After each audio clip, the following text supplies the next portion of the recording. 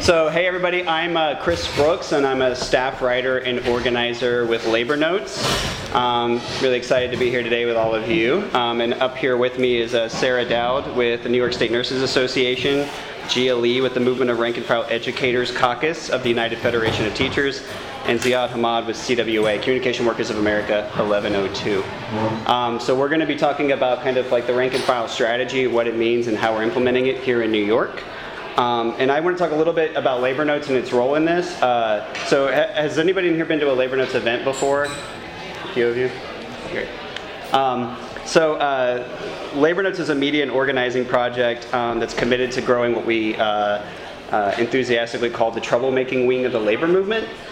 So this is the wing of the labor movement that believes in militantly fighting the boss on the job, expanding workplace fights to take on bigger picture issues in the streets, so climate change, racism, sexism, and organizing those fights in a way that centers rank and file democracy. And there's an underlying theory behind this approach. And that theory was recently given like a really fantastic in-depth treatment by Micah Utrecht and Barry Eidlin in this Labor Studies Journal article called U.S. Union Revitalization in the Missing Militant Minority. So if you're interested in this, hit me up afterwards and I can share it with you. And I just want to share their definition of this because I think it's very useful in thinking about like why it is we do what we do and what the approach is, what the key idea is behind the strategy. So they write, during key periods of growth, the private sector upsurge of the 1930s and 40s and the public sector upsurge of the 60s and 70s, union gains resulted from massive social mobilizations that created crises to which the elites had to respond. These movements also revitalized unions themselves, bringing forth new leadership layers and fresh ideas. These movements were based in the workplace, relying on workers' ability to join together, withhold their labor, and forcibly extract concessions from corporations and governments. Even when conflict did not escalate to strikes, these workers exerted control over their day-to-day lives at work, often forging cultures of solidarity that sustained the union as a vital, ongoing presence. And they point out that these upsurges had a structure to them that was inherent to the way that the movements exploded. And at its core, that structure was made of what they define as the militant minority, a small layer of activists in the workplace that were recognized as leaders by their co-workers. Not coincidentally, this militant minority was strongly influenced by left-wing ideologies. They were the hardest fighters, the most dedicated organizers, and the one that most actively built unions' cultures of solidarity. They were key in leading the upsurges and consolidating the gains. And their argument is that today's labor movement largely lacks the militant minority, and that rebuilding it is central to revitalizing the labor movement as opposed to like technocratic fixes like labor law reforms. And I think one of the other important things they point out is it's not really, while ideology of the people involved was important, it wasn't that they spread the ideas in their head. What mattered the most is what they did on the job. So they said it's what they did that makes the difference. So what we're hoping to talk about today is what does it look like for us to do this, today, in today's labor movement, specifically with the folks who are involved with the labor movement here in New York and their own respective unions and industries. So that's kind of the goal. So in just a minute, all three of the panelists are going to talk about their individual industry and their individual union, and how they bring and what organizing looks like. But before we do that as kind of like an individual approach, I wanted to talk about there's an organizational approach as well. So in the 60s and 70s, there were many socialist organizations that were what they called industrializing or colonizing, or the turn to the rank and file, where they were actively recruiting socialists to go in to get jobs in what they saw as key sectors. And that is again happening today. New York City's Democratic Socialists of America is the largest socialist organization, not just in the country, but in New York as well. And they have tried to implement this strategy here. So we'll start off with Sarah and Ziad, if you could introduce yourselves a little bit more, and then talk about, because you're both on the organizing committee of the labor branch, what the rank and file strategy has looked like in implementation in New York from an organizational approach. Okay. And I guess I have to hand this to you. Oh, yeah. Oh. Is this? Okay. My name's Sarah Dowd, New York State Nurses Association. I'm a registered nurse at Harlem Hospital. As Chris said, I'm also on the organizing committee for the labor branch. I'm going to talk a little bit about what our selection criteria was for choosing industries that would be strategic for socialists to get jobs in. And then Ziad is going to talk a little bit more about the implementation and what it has looked like. So basically, we democratically voted at a citywide convention to take up the rank and file strategy, and Labor Branch developed criteria for selecting which industries would be the most strategic. And we looked at several things. No one industry covers all of these, but it's just sort of a framework for thinking about where it makes sense to have a concentration of people. So we looked at things like economic leverage. So like, to what extent do workers have power to shut down production? To what extent do other industries rely on that work? So if you're looking at like shipping, you know, a lot of other industries rely on that. It's strategic for economic leverage. Social and political leverage. Does the industry provide a service that people see as valuable? Is it situated in a way that kind of highlight non-workplace issues that are deeply and widely felt? So if you're looking at teaching and nursing, obviously there's a lot of social leverage there. People respect teachers and nurses. Sorry if a lot of my examples come from nursing. It's just because obviously I'm interested in it. We looked at what are barriers to entry. So if you're looking at, you know, on the downside, like CWA had a hiring freeze. Sorry, the Communication Workers of America had a hiring freeze. Huge barrier to entry, right? Nobody can really get a job there until very recently. Or like PSC, the Professional Staff Congress, you have to go to school for a long time, get a doctorate, get a teaching job. That's a huge barrier to entry. DSA member density, it's very difficult to organize alone, as I can tell you. So we're looking at industries that we already have a concentration of people in. What are the working conditions like? Would our members actually be interested in working there? Are the wages decent? Is the work backbreaking, or is it not too bad?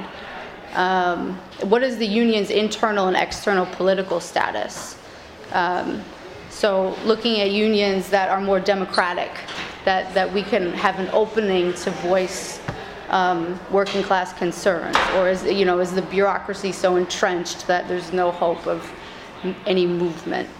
And then finally, demographics. Are the demographics of the industry of particular interest to the kind of base DSA wants to organize?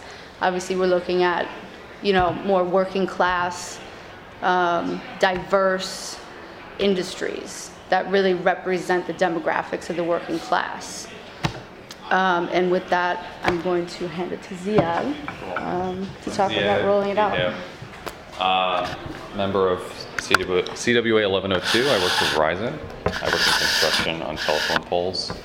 And I joined the Labor Branch Organizing Committee in DSA last January, I want to say. No, last summer at some point, July, I want to say. Anyway, so a lot of what we've been focusing on after the citywide convention we had in the summer of last year was the rank and file resolution, or what we call within the organization Resolution 33.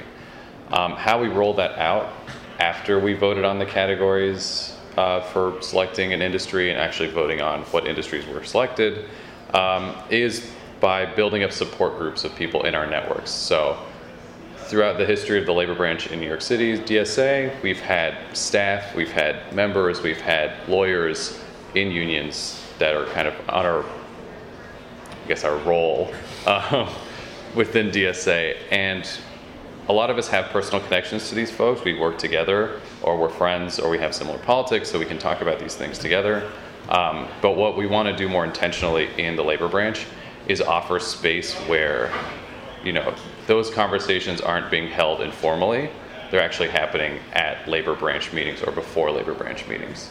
So, for example, we have trainings that have been put on by people from Labor Notes, but also rank and file members, but also staff of unions that are free to the public. Regardless of your labor union affiliation or worker center or whatever, you can come in, get a training, and we've done 3 so far, and we're going to do the same 3 again. So hoping that motivates people to continue coming to trainings and also see the value of workplace organizing. Another thing we want to do is use those networks to build support groups in every industry. So that applies to both the industries that we've selected as strategic from the perspective of the membership of the labor branch, but also anyone can come in and say, hey, I really want to meet with a group of workers from my workplace. Can I have some time? We'd be like, of course, just come in 6:30, sit down, figure out some issues that you want to talk about, and we can offer people guidance on, if they're having some kind of issue, or we can connect them with someone who might be able to help them. That is, I think, the main goal of the Labor Branch Organizing Committee going forward, is now that we've selected these industries, how do we get people to sit together and go through what they learned in their trainings and actually apply that to their workplace? There are some preliminary steps that people have taken because the trainings are very hands-on, and people talk about their workplace, what campaigns they could run with. And some of it is very abstract, especially if people are not in a union, how do we get people to come together and fight this fight? But I don't imagine that people have had this opportunity in their workplaces to talk about, okay, let's run with these issues and actually build a campaign and talk to other people who have done this about how we could do this. So personally, that's very exciting. We also do political ed through the labor branch. We have panels like this one, but I think the crux of what we're doing is support groups, support networks, and we do approach this from the rank and file perspective, but we want to leverage the power of staff and lawyers and other members of the union in building a bigger labor movement that, of course, focuses on providing a service to the membership, but also activating the membership, that kind of thing. Did I miss anything? Well, no, I think that was great. And then we also too, because there's been this huge influx of people into DSA, and they're coming from all different ideas of what does it mean to be a socialist. And so we're trying to also go around to the geographic branch meetings and talk about what is the rank and file strategy. Why does it make sense for socialists to be in the labor movement? Just because it's not always an intuitive analysis for people that are just coming to socialism. So trying to do that, as he said, some member education, and then just getting people excited about the 6 industries that we chose. Great. So this is kind of the broader institutional approach, and we're going to kind of turn now to individually what it's been like for everybody up here and why they think their industries are important. And we'll start with Gia, and I'm hoping that you can talk to us about how you were radicalized on the job. So you didn't go into teaching because you were a socialist, but became a socialist through teaching, and how that led you to caucus politics and what that means for the broader idea of politicizing people on the job. Yeah, I just found out that I was a socialist. I didn't know, my whole life that I was until it was the perfect trifecta of things occurring. And I know, you never, I don't know if any of you have ever had that experience of not knowing what you were through your ideology because of various factors. But then when it does happen, it becomes clear about what needs to happen. And so I am a member of DSA, and it was the labor branch that brought me really to DSA, and this idea that it's the working people that has been historically and systematically oppressed for forever, and that unless we get organized strategically and have a way of doing that, a path to it, that we were going to be forever in this situation, and it's just getting worse. So I came into teaching in 2001, the year of 9/11. It was that September. So it's now been 18, 19 years of teaching in the Department of Education. And the year of No Child Left Behind. So if you know, it's the first big hit of ed privatization. And so that became kind of a slow process for me because I didn't know anything about leftist politics. I came from California originally. I had these values though. And I think that's what we're talking about in the labor movement, is these set of values that have to do with wanting to nurture and take care of our children, to have a world in which we can actually say it's going to be inhabitable, right? The climate. And that these forces coming down are about creating an increasing gap between rich and poor, So making the lives of working people even more oppressive, and with zero value to the limited resources we have on the planet, right? And as an educator, we work with children. We work with children in which we're constantly telling them these values, but then our society is telling them a different set of values, right? Society is telling them you have to compete. It's dog eat dog. You have to compete, and you have to fight for the limited number of jobs. So there's this internal tension within schools that exists. And it was through that realization that, where's my union on these issues of ed privatization and corporatization? I started asking these questions. In the classrooms, we're having a really oppressive administrative attack on teachers. Drive-by observations, teacher ratings based on standardized test scores, completely not objective at all. And then the union leadership is kind of sitting at the table around these policies and taking them on. And their rhetoric was, at the time, of course, and this came straight out of the mouth of our union president, Michael Mulgrew, yeah, we should be able to see how you can take a child from point A to point B, meaning test score-wise. So of course, test score is an objective measure because you can't trust the administrators. So our own union bosses, right, were, became in my mind an arm of the government, an arm of the bureaucratic structure. And so what do you do with that as a teacher, right? And, teachers were almost 80% female. We grow up trying to be, probably a lot of us were like the good student, wanting to please, not wanting to rock the boat, wanting to get along, overworking ourselves. This is kind of the value system. You saw story after story of teachers spending their summers working, to buy their class set of these books, and those stories are glorified all over the place, of very selfless, workers. And so when this gets portrayed and there's this achievement gap facing us, for me in that moment, something wasn't right. Something was not right. And I started to do a little research. Someone sent me a Jacobin article called Lean Production. It was in that book. So how many of you guys know that article? It's by Will Johnson. Lean Production. And it's about the lean production model in public education. And that's when I started to connect the economic system, the capitalist system, to what was happening in our classrooms. And if that was happening to us, it was happening to our students' families, and it was happening to our greater society. That became the first step. Then I found the movement of rank and file educators. It formed very long, like 2013, and that's probably a little bit before that through the grassroots education movement.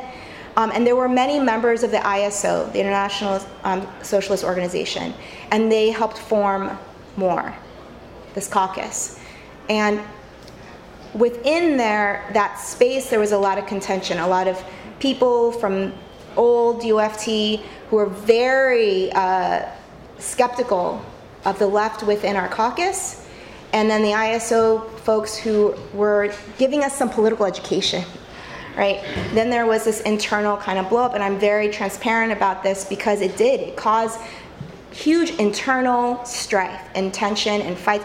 And there were a group of us teachers who were kind of caught in the middle of it, who hadn't formed our political ideology at all, right? So that, to me, is a history of the labor movement in a lot of places where you have people from the outside coming in who have leftist socialist politics. And then the people who have a lot of wariness to it because of history and things like that. But there were people like me who did not react and just kind of took information and formulated this idea based on the information that was given. So a bunch of us got together and saw that the Fiscal Policy Institute, is a national study, that New York State led the nation in having the greatest income gap. And New York City The top 1% earned, actually that's New York State, the top 1% earned 44 times more than the bottom 99%, and they pointed to 2 counties in New York City and Westchester, having even greater income inequality. So the top 1% in Manhattan earned 116 times more than the bottom 99%. And so as teachers working in this public ed system, we're talking about the greatest income gap and the greatest oppressive system within, not, I don't want to say like globally probably, as an example of private forces having an influence on real estate, so where our kids live, where we live, our ability to afford housing, health care, all of our public hospitals being systematically shut down, funding cut, but who are the people in the public, in the media, being blamed for it? We're being blamed for the downfall of public education. And so with that, and noticing that my union wasn't doing anything about it, they were actually going along with that rhetoric, and seeing the absolute necessity for a rank and file led movement of educators with not just a political understanding, but also an organizing strategy. So I could go on about the importance of people with the political analysis coming in to help educate, but it's absolutely necessary, because then people like me wouldn't have ever come to this, at all. So, yeah. I'll save the rest for later on. Thank you. So next we're going to talk to Sarah.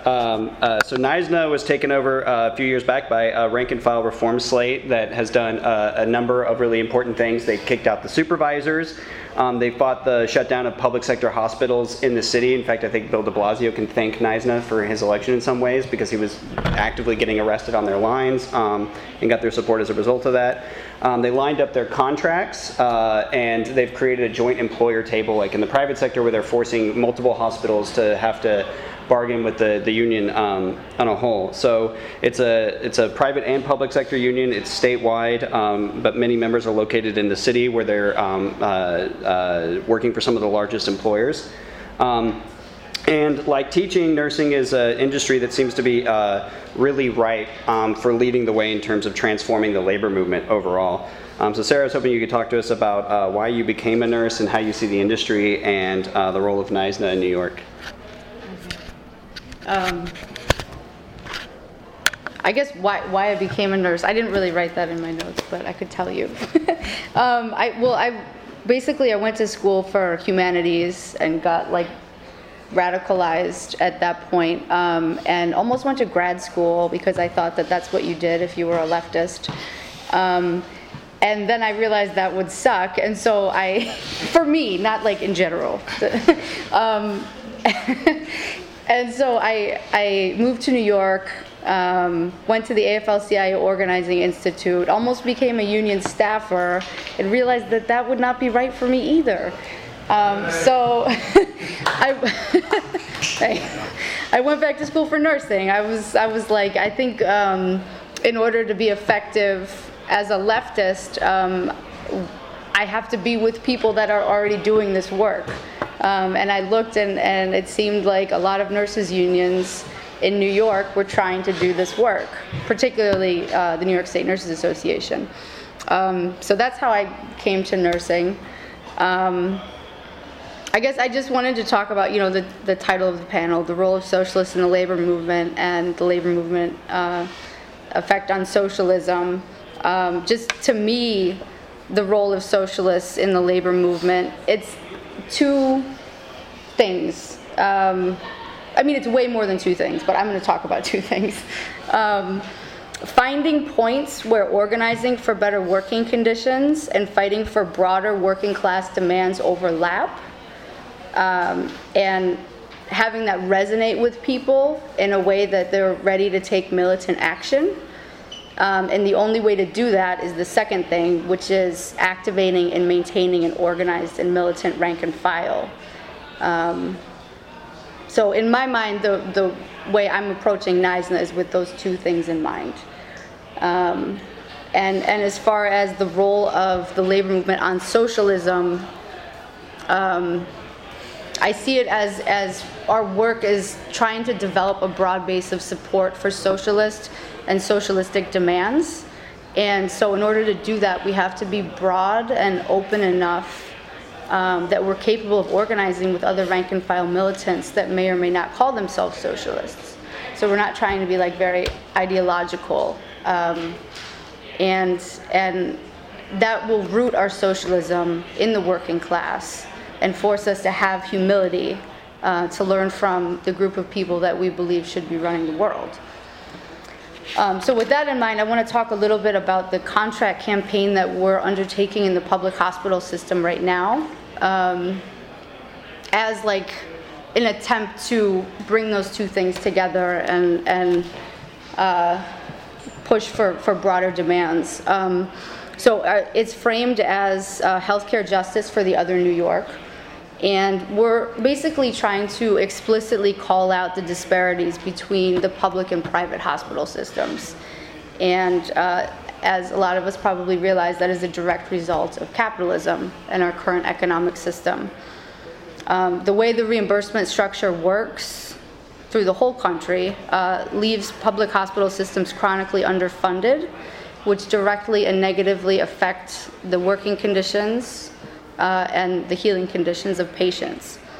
So our contract campaign is basically trying to mobilize nurses to fight for Medicare for all, which would help fund the hospital system, thus improving the conditions for nurses and the healing conditions for patients. So as socialists participating in this campaign, we're trying to speak to as many rank and file nurses as possible to delineate the connections between the working conditions and capitalism. And it's very actually intuitive for a lot of people because they know that the private system is funded well. They know that, you know, which is not to say it's paradise over there, but like, you know, people know that we are serving homeless, poor, working class, people of color, and it's not a coincidence that our hospital system is also underfunded. It's the same thing. So trying to draw those connections with capitalism as a larger structure and what people are seeing at work.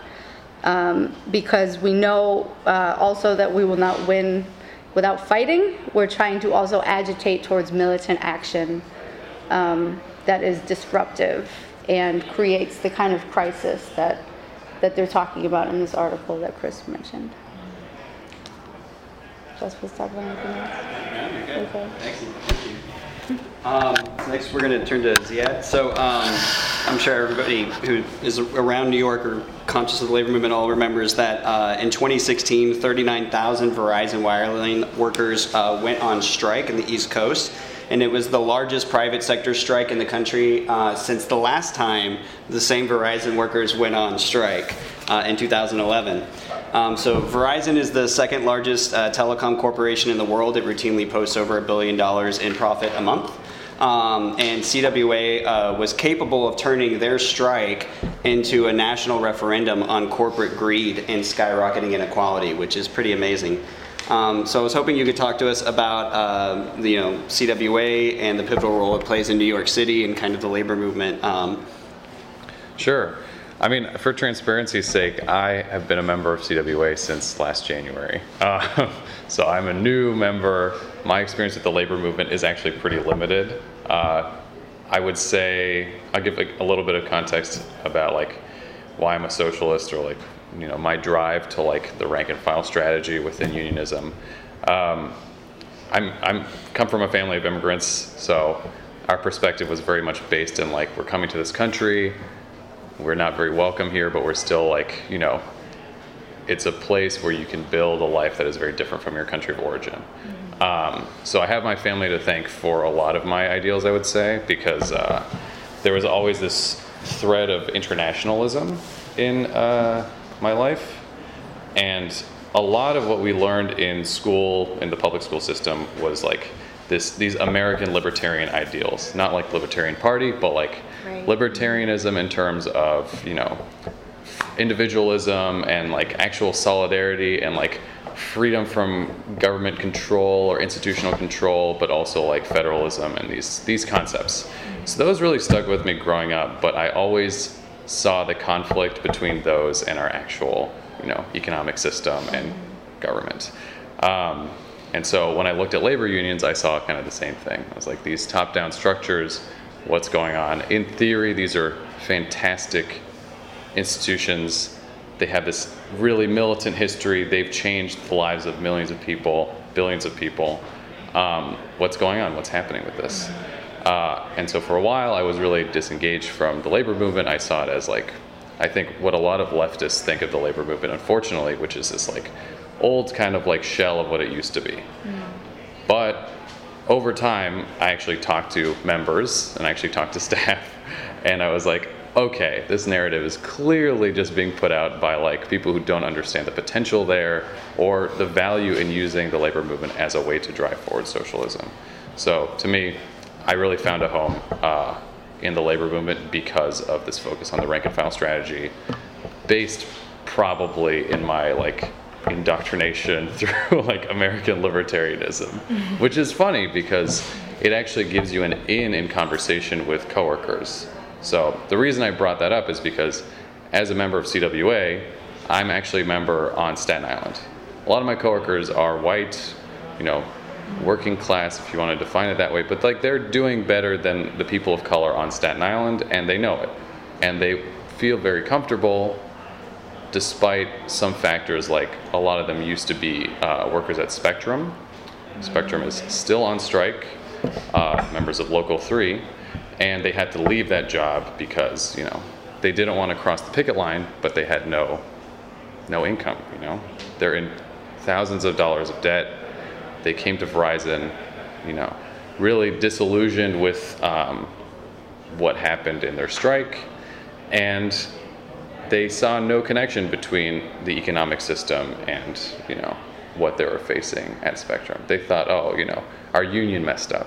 I was like, that's part of it, but also why are you focusing on like your ally when you should be focusing on the main factor in this situation, which is Spectrum screwing you guys over. Right. So in conversation with my coworkers, a lot of what we talk about is like, okay, why are people so focused on like bashing their unions versus bashing the corporations?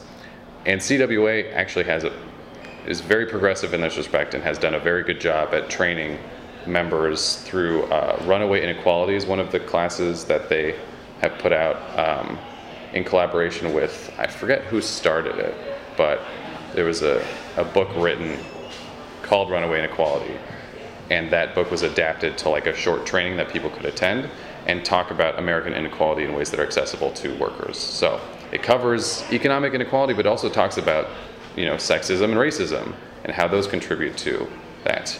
So CWA is very progressive in that respect and fairly democratic in that my local exerts a lot of local control over the membership, and we have a lot of opportunities to speak up in meetings or put forward proposals. The issue is that there is an assumption that the members will run with what they're given. It's an open floor, take it. Well, members don't really have any experience taking the initiative in a union, especially coming from a place like, I'm going to say like Local 3, where it's like less democratic. So whenever someone comes up to a mic in my union, it's very strange for most of the membership to see someone new on the mic. And I think, the role of socialists in CWA should be to bolster that effort of new members trying to get up there and talk about things. There is a bit of a conflict that people raise often with me in Staten Island, but it's not exclusive to Staten Island, which is, why would you empower members who are conservative or racist or sexist? Why would you do that? My perspective on this issue is actually that is like a falsehood. If we're to, build a movement of workers, a mass movement of workers in this country and extend it beyond the borders of this country, we need to empower members to see the reality, the material reality, which is why we're all here today. The material reality that they're facing, and that will radicalize them. My perspective, I mean, I gave a little bit of that earlier, is very much based in like material reality, or just some ideals that were given to me about, you know, why do things function this way? Well, it's about money. People all know everything is about money. My members talk about it all the time. Like, they complain, oh, everything's driven by money, these union bureaucrats are driven by money, the corporations are driven by money, but, you know, I'm gonna still cut taxes to major corporations. And it's really, it gives you an in to say, okay, why are you not making that connection? And I think we need more socialists who have this perspective that goes beyond liberalism to be in these conversations and have one-on-ones and really do some of the organizing that our unions don't have the capacity to, or don't see the opportunity for. And I want to be like clear that, you know, despite these, what I'm giving as criticisms for a number of unions that exist, like, this is constructive criticism. This is not an opportunity for people to say, wow, these unions really need to go because they're really fucking up. Oh, well, they are in a different position. These are structural problems, and we see structural problems in our entire, you know, global society, I would say. When it comes to government, when it comes to unions, when it comes to schools, when it comes to hospitals, like, these issues can be dealt with in a much more productive way than the conversations that we have going on today. With CWA and, I mean, the 2016 strike, as Chris said, a lot of members, even on Staten Island, or particularly on Staten Island, were mobilized to work on the Bernie campaign. That is something at the federal level that could benefit workers throughout the states and potentially outside of the bounds of the country. We're seeing another moment where Bernie is coming into the fore. You know, think what you will about electoral politics, but for a lot of members, engaging in politics in this way is very disempowering. But when they see a candidate talking to them and going to their strike about issues in their workplace, issues of pay, issues of benefits, you know, the very basic needs that you have to have a livelihood in this country, it is an exciting moment. And I think, you know, not to get too much into electoral politics, but there was a lot of value in a staff member from the union coming down and talking to members about how he believes this has nothing to do with Republican and Democrat or any candidate. He spoke to the members and said, this is about someone putting people in positions of power that are going to dictate things that affect your life, that you don't see because they're in the halls of power. And your union is a place where you should combat these things regardless of party line. He was saying this to a room full of, you know, Trump voters. So it is a really important place to be in CWA because I personally have the opportunity to talk to my coworkers and have people think about these things. But there are tons, I want to emphasize this, tons of good staff and good lawyers in these unions who have the same perspective as the rank and file activists. They may not even be socialists, like Gia said, and from my perspective as well, like, we find out that we're socialists at some point in our life. I don't know if, like, we're born socialists unless your parents are really, you know, giving you books at a young age that drive you in that direction. But this political consciousness has to be built somehow, and I think that CWA has been a very effective union in doing that. But we need more socialists everywhere, generally, because had I not known about socialism or, you know, some leftist politic, I would still, my bad. I would still be kind of like floundering in this like liberalism of America that doesn't really offer a real material perspective on, you know, how to improve things. I think that's my take. I don't know. I hope I didn't miss anything. There's plenty of time to make it up if you did. I don't think you did though. Real quick, did you become a socialist before or after you joined the union? Oh, before.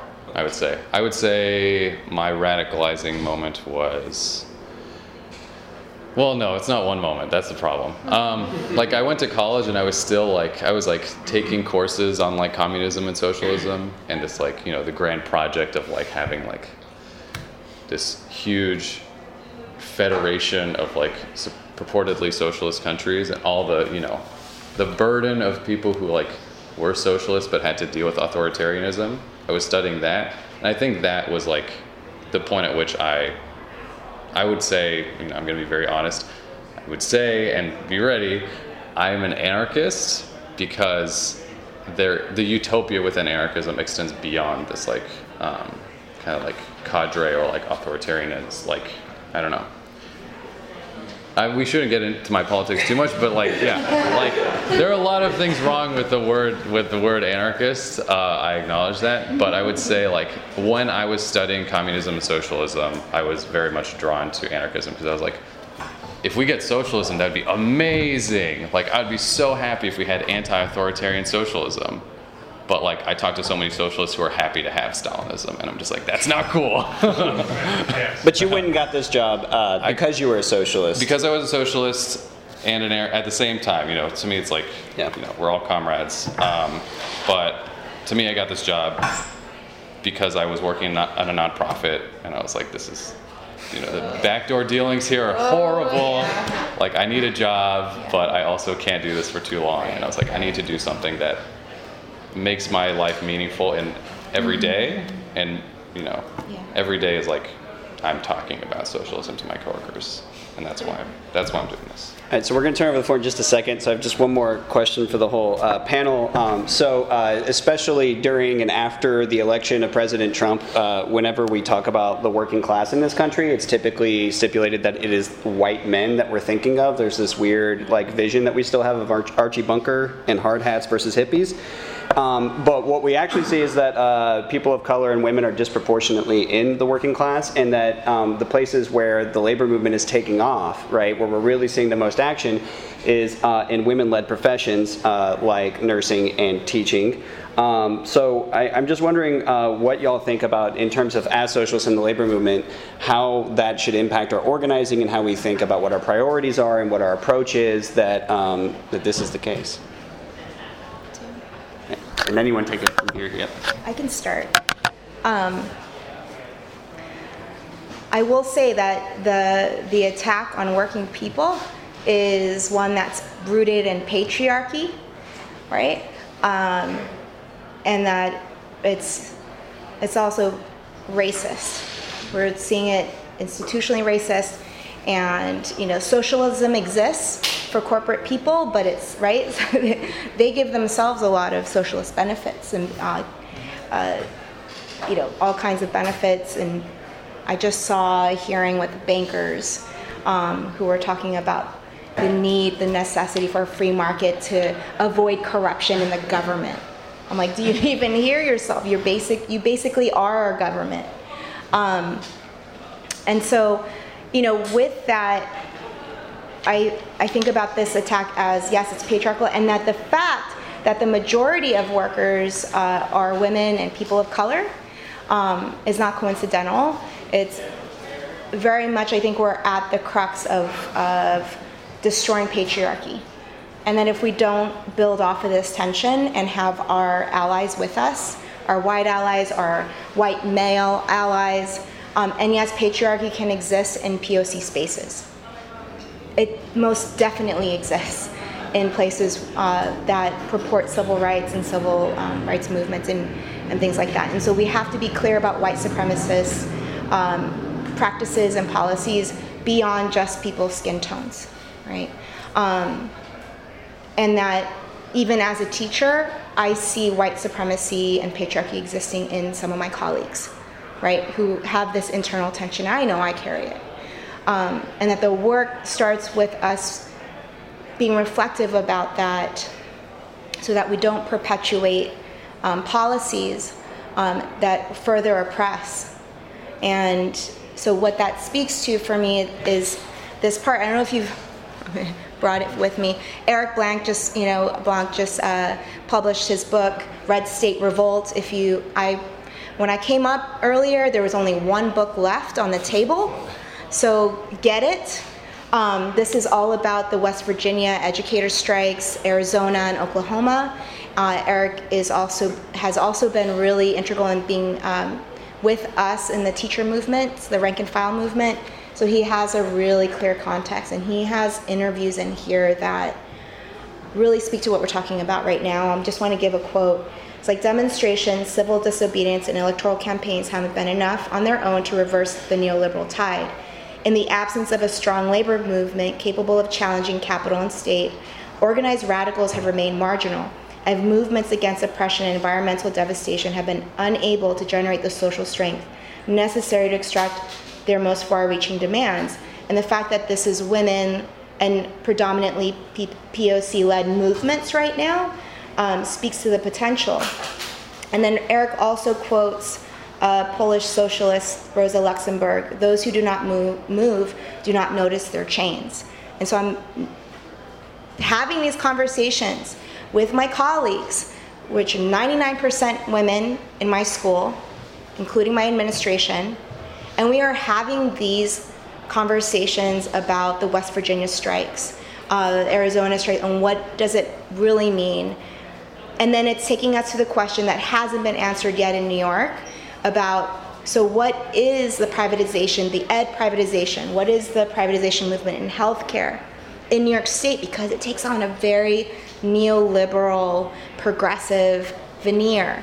And so we have to be very clear in our politics, because like I said, a lot of us still carry these nuanced politics that, if we're not clear about socialism, can take us to negotiating. And I think it was Martin Luther King Jr. who said in a letter from a Birmingham jail about what he's most concerned about. It's not the outright racist, the KKK. He's most concerned about, right, the moderate white, the moderate. And this is, so this is our tipping point.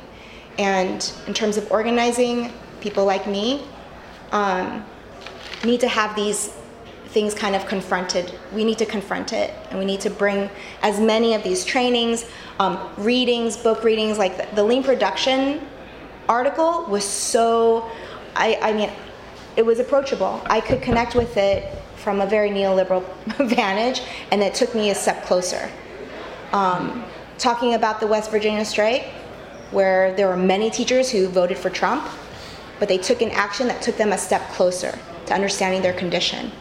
And that's through actions, it's through these daily interactions that we will get closer to a broader mass, I think, who will understand socialism.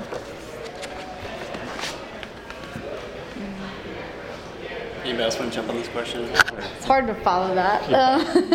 I guess I would just say, I mean, I think a lot of nurses realize that when we're talking about engaging in fights around inequality in healthcare, around Medicare for all, around our working conditions, that it is very much like a fight for our lives. Not just for the patients, like the patients' lives as well, but the workers themselves. Like, I had a coworker last week that had a stroke, you know? And this is not the first story I've heard like that. Granted, you could have a stroke and not be a nurse, of course, but just the amount of times that this kind of stressful environment affects the health of nurses is like disproportionate. It's, you know, it's, and so, yeah, I think just nurses know that we're fighting for our lives as much as we are for our patients when we fight for working conditions, and we're well situated to engage in fights, you know, around broader, you know, inequality in healthcare. And I think as far as how that should impact our organizing is like, there's kind of a thread, particularly in nursing, of being the good nurse, being professional, being respectable, and to kind of interrogate that and say, we have a responsibility to be loud and militant because this is a fight for our lives, you know? So. I don't know how to describe the position I'm in right now very well. My local is, I would say, 60 to 65% white, 35% black, or like 32% black and 3% other.